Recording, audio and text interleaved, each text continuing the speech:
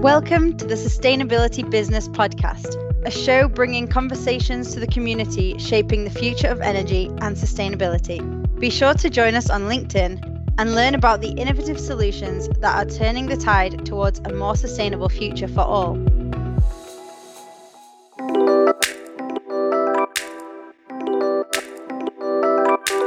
Hello everyone and welcome to our podcast today. Today we're going to be talking about data and how that is so important in ESG reporting. We're going to look into key performance indicators and how these directly translate to recording and reporting ESG data in particular. So environmental, social and governance key performance indicators are becoming increasingly important to businesses, also investors and other stakeholders who are looking to measure and also report on the sustainability and the social impact of organizations. In recent years, the collection and analysis of ESG data has become a critical part of corporate reporting, and a range of software solutions have emerged to support companies in tracking and reporting against their ESG KPIs. These software tools can help organizations to automate the collection and analysis of ESG data and also to generate reports and insights that can be then used to identify areas for improvement, communicate that progress to stakeholders, and also to comply with regulatory requirements. Additionally, software solutions can help organizations to benchmark their performance against their industry peers, track their progress over time, and also identify emerging trends and risks.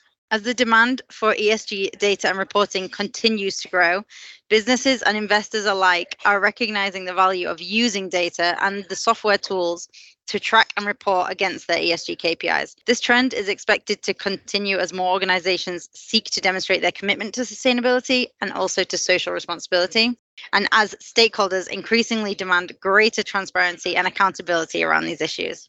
Today on the podcast, I'm talking to our in-house expert on data and ESG reporting KPIs, Erika Hornok. Do you want to introduce yourself? Yeah, of course. Thank you, Emily, and thank you for inviting me to this podcast. Greetings to the listeners as well. My name is Erika Hornok, and I've been working for Schneider Electric for ages, I think 14 years. So it's been a long time, but it's been also a really interesting journey through our procurement teams, through renewable energy gaining more and more traction in the market, and eventually I circled back to our sustainability reporting team a year ago, and yeah. So when I joined the company in 2009, I still felt that procurement was the center of conversations at the point. I did start in our sustainability reporting team at the time as an analyst, and we mainly talked to procurement people from our clients' companies who were heavily working on the UK or complying with the UK CRC scheme that just appeared at the time in the market, and that caused a lot of headache to these companies who previously just focused on energy data, consumption data, invoices. Erika, can you just clarify what CRC is and what the demands were for that? Oh, yeah, absolutely. So that was the UK's carbon reduction commitment scheme that required large companies disclose on their emissions related to their energy consumption and energy usage. And so kind of was it the first or near the first of its time, almost sustainability ESG reporting type? Correct. So this was the first, one of the first compliance schemes in the UK that, beyond EU ETS at the time, tied emissions reduction commitments and emission output to fees and financial implications as well. So if a company recorded emissions, they had to purchase units and allowances after that. Thank you. So that was the first time when we actually faced and saw how companies are tackling this new approach around turning energy data into emissions, and then also seeing how this can impact their financial results eventually in the end. as they needed to really pay for the CRC compliance even after that. Mm-hmm. So what was really also interesting to see in the past couple of years is really the ecosystem that started building out around climate disclosure and emissions disclosure since then. So it really started with consultant companies like ourselves at the time, trying to help companies disclose and calculate their emissions accurately. And then, of course, their auditors and verifiers appeared as well to join this environment and this market as well, that ensure that the data is more and more accurate as we go forward. And I think the most exciting evolution in recent years is the appearance of different software solutions, as you rightly highlighted in the introduction as well, how these can help the accurate aggregation of the GHG data and how they can further reduce cost around, for example, verification as well. So the past, I would say, 15 years have really seen an accelerated attention around ESG reporting and new actors in this environment as well, from consultants through auditors and then verifiers, and then eventually the latest around software companies and software solutions. Amazing. Thank you for introducing yourself and also telling us about the landscape of climate reporting, emissions reporting, and kind of how that's evolved over the last 15 years. I just want to ask you a bit more about how you've seen the transition from climate reporting, mostly focused on emissions, into ESG reporting, and how social and governance aspects have been incorporated in to create this kind of ESG reporting buzzword almost. Yeah, so it all started with, of course, climate disclosure, because I would also think that quantifying your emissions is one of the first step and one of the, I would say, easiest step to take on the ESG reporting journey, as it really comes for energy consumption. We can mention that, of course, different scopes of emissions bring about different challenges as well, and there are still so many things to be done around scope 3 as well.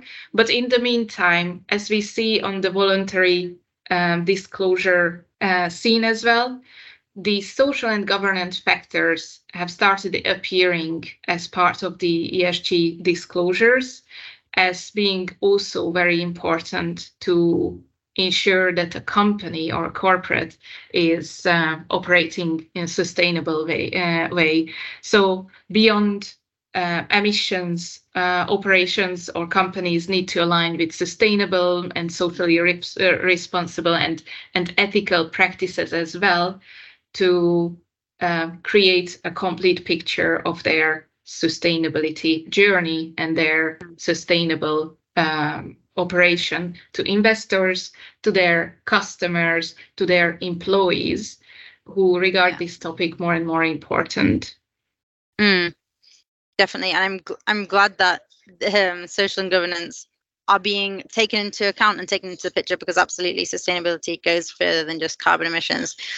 Can you explain to me what an ESG indicator is and why companies are using this or talking about this in their ESG reporting? Yeah, so I think it's worth taking a step back and say, like, okay, ESG topics are more and more interesting to different stakeholders and different investors and customers, but it's also worth saying that how companies tackle this in the past year is setting more and more targets and more making commitments to demonstrate their new journey towards a more sustainable operation. So with these targets, it is evident that these targets need to be measured and they need to demonstrate their progress against their commitment as well. For this, companies might create different KPIs around emissions and social and governance topics as well. So a KPI can be also regarded as an ESG indicator that really shows a company's progress towards their targets. And these indicators are also used to assess a company's performance, for example, in areas such as energy efficiency, waste management, corporate governance, or employee welfare. So these are the meaningful and relevant indicators that a company can use to demonstrate their progress towards their commitment and targets that they have set to show their commitment in the sustainability topics. Okay, thank you. That makes perfect sense. What would make a good ESG indicator? I guess it's one that is easily communicated to stakeholders, but can you kind of explore that idea a little bit of what makes a good ESG indicator? ESG indicators have multiple purposes, and they tell a story externally as well, but they have to be super useful internally for the company as well. So, for example, a good ESG indicator helps also companies identify the areas of risks and opportunities within their operations. They also enable, of course, companies demonstrate their commitment to the sustainable and responsible practices to stakeholders. And externally, they allow these investors to evaluate a company's long-term sustainability and ethical practices. An indicator should be very relevant to the company itself as well. It should align with the company's industry, the size, the operational context, for example. And to be able to monitor this year on year, it has to be very consistent as well. So it should be comparable over time. And once we are talking about comparing, of course, it should be measurable too. So although we tend to think about social and governance metrics as more qualitative type of metrics, these metrics can be translated to a data-driven, quantifiable information as well. And of course, if we think about an ESG indicator or KPI, that is there to trigger action. So these KPIs should be actionable, and they need to give information and give support to decision making and strategy as well within a company. Okay. How would I, for example, come up with an appropriate indicator that represents performance across an entire organization? What's the process for coming up or creating these KPIs? That's a really good question, because there are so many KPIs out there, so many targets, so many commitments from, for example, if you were a company, you would probably have seen your competitors already committing to certain targets as well. But if this hasn't happened yet, and you are one of the first in your industry or in your area to start thinking about what to include in your ESG report and ESG KPI, then the first step is to make sure that you identify the relevant issues to your business. Identify only those that are really relevant to your business, making an impact on the environment and making a financial impact as well. This is a practice that is done through a materiality assessment or double materiality assessment that might be familiar to many companies out there, as compliance schemes and reporting directives are emerging, thinking about the latest corporate sustainability reporting directive that is requiring companies already to start identifying what is relevant, where they have impact in the industry. So, for example, a packaging company might more think about waste and waste management, and potentially biodiversity may not be on top of their ESG metrics as the most relevant to them. So it's very important to start identifying these key ESG issues that are relevant to the business. And this is important for two reasons. One is, like, they are meaningful. They need to be meaningful to you as a company as well.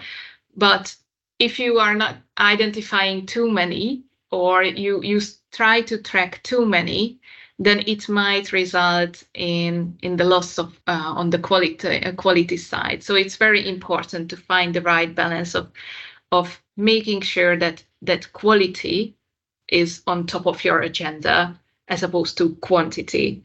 To develop an ESG indicator, you also need to determine what data can be collected to measure these issues. What you have already as what you can extract from your current systems and what is not available yet, and where you might need to close gaps in your data processing and data collection practices. And then once you know what you want to show, like certain waste reduction KPIs, and you know that you do have data for this, you have waste management information from your systems, and then you need to come up with a methodology to calculate this indicator. That methodology will help you to stay consistent year over year. And then eventually it is always worth like calculating and testing the indicator from time to time to make sure that it accurately reflects your performance. So you need to decide on what actually you want to measure, how you will gather the data for measuring it, how you will actually use that data to calculate the KPI, and then eventually revisit it on a regular basis to make sure that it is still relevant to your business and it is still capturing the most impactful practices that you wanted to monitor. A very thorough answer. Thank you.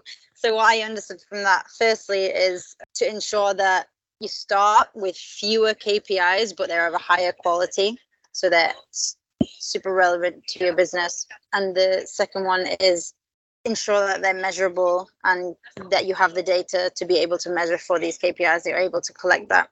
From there, I have two questions. One around the quality of the KPI, but kind of in reaching that KPI, who should the business be involving and getting buy-in from to be able to create and also meet these KPIs?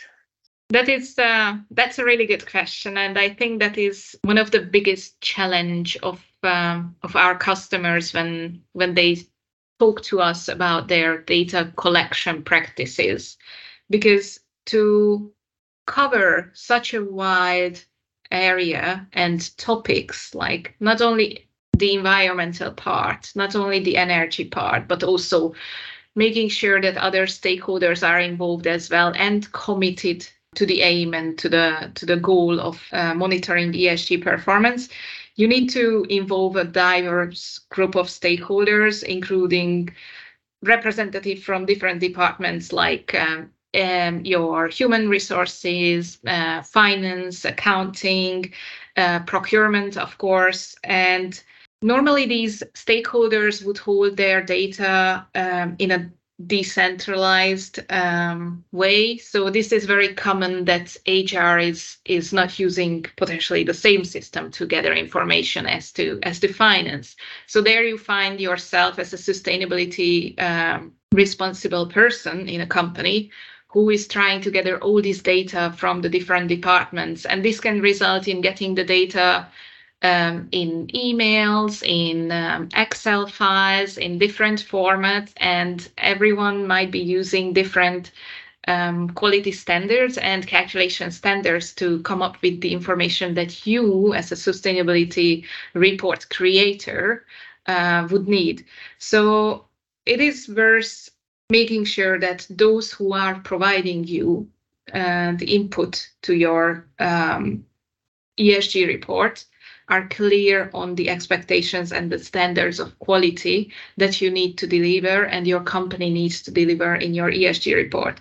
So there may be different solutions to come over this. It is very dependent from from company to company, because these situations and these structures within the companies can be very, very different. So from conducting workshops or presenting the business case of ESG indicators to the different stakeholders can help gaining buy-in, and can also help them understand the benefits and the importance of sustainable and responsible reporting in the future. And then, of course, all these stakeholders will provide you with feedback, and then taking these feedbacks into consideration and creating this internal ecosystem of ESG reporting can help keeping up engagement, apart from the compliance requirements. So what we are facing now in Europe, but in the US as well through SEC, is that although ESG reporting and climate disclosure has been voluntary for so many years, since the early 2000s, we are moving towards more of a compliance scheme, which makes it absolutely necessary to create this internal data governance and information governance system. Yes, definitely. We're seeing that all the time, that more and more companies are having to comply with ESG reporting, and therefore are coming up with all of these challenges or new things that they have to incorporate in their business operations. You mentioned ESG data being super important, and that there are various challenges, such as different systems in-house being used to collect different data, but actually the need to aggregate that to meet these or to measure on these ESG KPIs. What are the most common challenges that businesses have with ESG data, and how have you and how do we in Schneider work with the businesses to help them overcome these problems? So I think there are multiple challenges, and as I mentioned, these challenges can be different from company to company. The most common areas, however, is around data quality and lack of data and low data quality. So ESG reporting is really heavily dependent on data, and that it should be available and as accurate as possible. This is not always easy, and through this, it becomes a difficulty to measure certain ESG factors as well. And then the lack of understanding and buying from stakeholders might be the other challenge that I would mention as well. Gathering the data from there, making sure that the data is in a standard format at least, and represents standard quality. Monitoring change year over year, and making sure that these changes can be relevant and compared to each other is also very, very, very important. And if the data governance and if the system within a company is decentralized and every department owns their own data and their own data quality, it can be really difficult tracking back changes if there are personal changes, and then also making sure that historical data is available and can be recalled and used whenever it is needed. So to overcome these challenges, we provide our clients with multiple solutions dependent on their maturity in the topic, starting with data, the support of data collection and analysis, providing them with a space where this data can be stored in a structured and standardized way. We can help them develop and create measurable indicators as well, so that can help understanding where the data will be feeding into and how they will be able to build out their ESG report. But we can also start with training and education, because what I always see, ESG reporting is not a one-off exercise. It's a recurring event, and it is a journey as well. So when companies start thinking about ESG disclosure, they face two worries. One of them is like, oh, this has to be absolutely complex, and I need to cover so many things that it is impossible.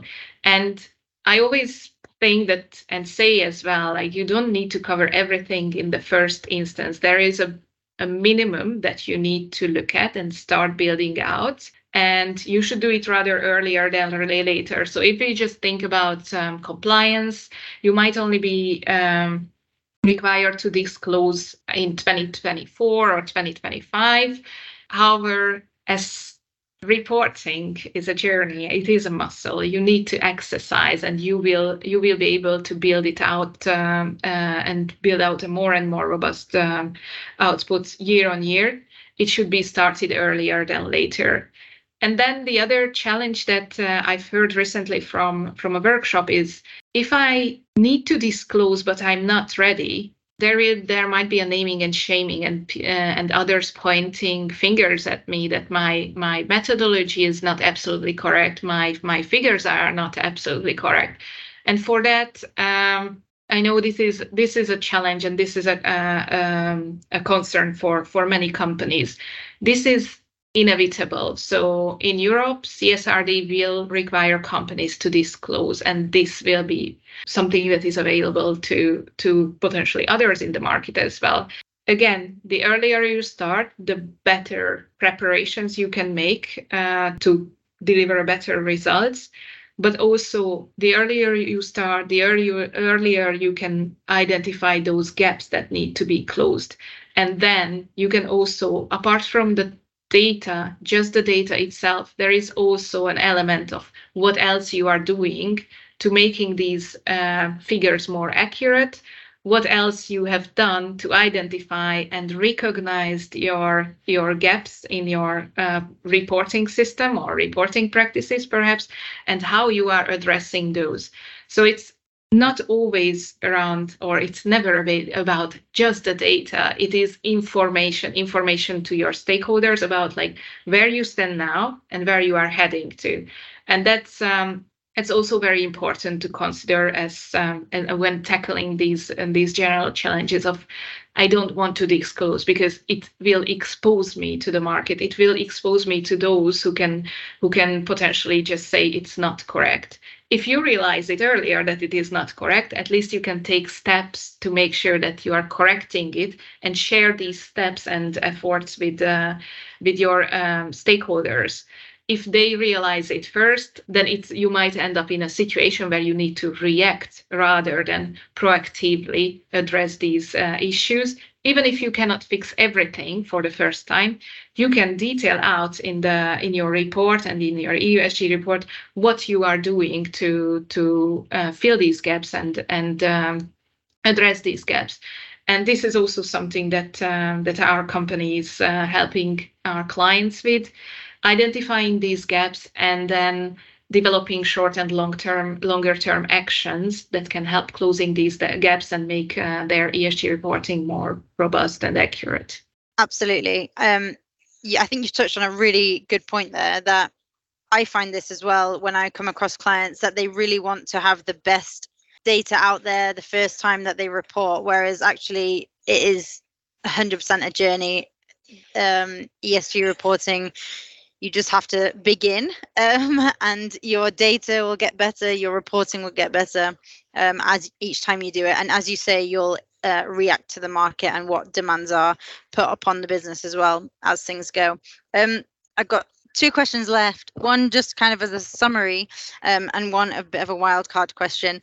Can you give your tips or next steps for businesses that are wanting to begin their ESG reporting journey? This is indeed wide.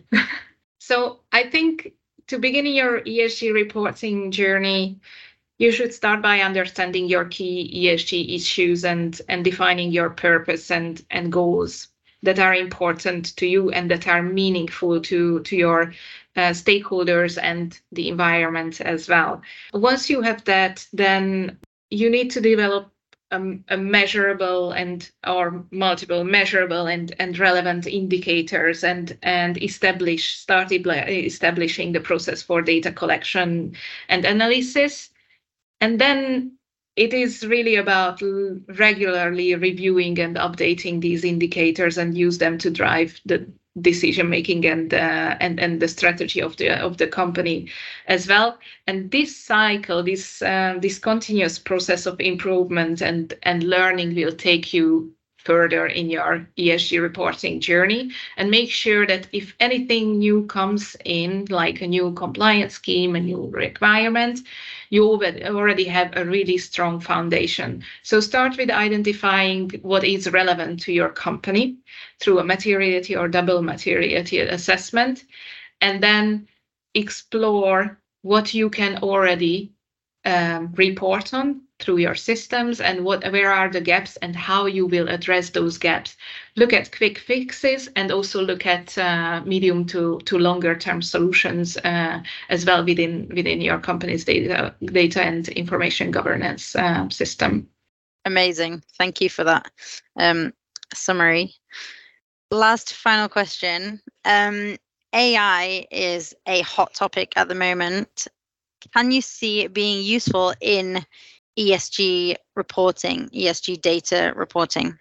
Absolutely. Absolutely. This is a very, very exciting topic. And when I said in the beginning that I think one of the most exciting evolution in the climate disclosure ecosystem is the appearance of softwares, it's also, I would say, along with AI, this is one of the most exciting topics I have been involved in the past couple of months or years even.